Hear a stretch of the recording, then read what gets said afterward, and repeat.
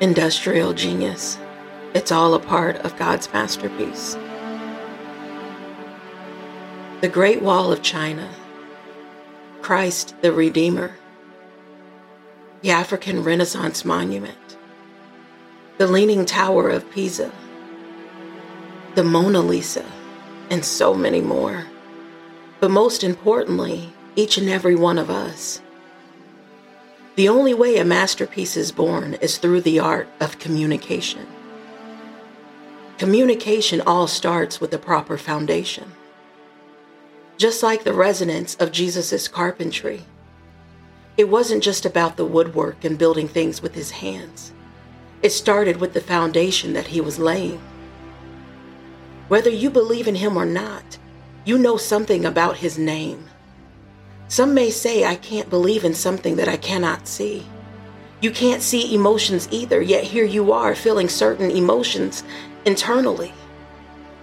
He was able to communicate with others like no one else could. And now through thoughts and visions, he allows us to help create each masterpiece as he uses us as his vessel. All these wonders of the world have never been created again, as so many of us have stopped communicating from within. Jeremiah 30, verse 2 says, "Every word I have spoken to you, put it in a book." When God uses us as his vessels, it's our voices that you are hearing, our words that you are reading, and our paintings that you are seeing, but it is he who is speaking. Through all of our creativity, God is using as his masterpiece. But it is us that must learn to communicate through great divinity. We have the freedom to create because he gave it to us. We can't sit and hope. It's about the grind and the hustle, working in faith as we keep going and never giving up.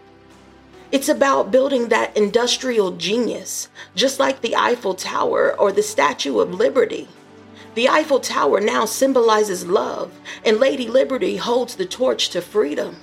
Liberty means the freedom of power to do, to think, to speak, and choose as we please. We live in a world where many want to take that away from us, making us believe we are just surviving instead of living. She symbolizes the battle from strife to strength. I don't know what life was like back then, but I can see how her son captured all of her glory from the pain.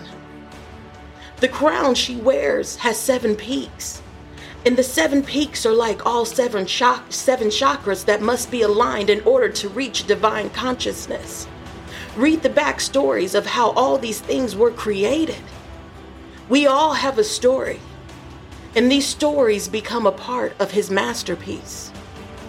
He uses it as a testament of who he truly is. A masterpiece isn't being idealistic. It's realizing why we were all created. Many of us are hungry for more than what this world has shown us, yet most of us are walking around on empty.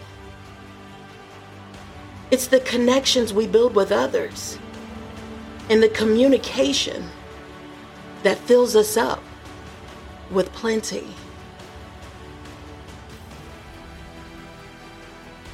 Stay blessed.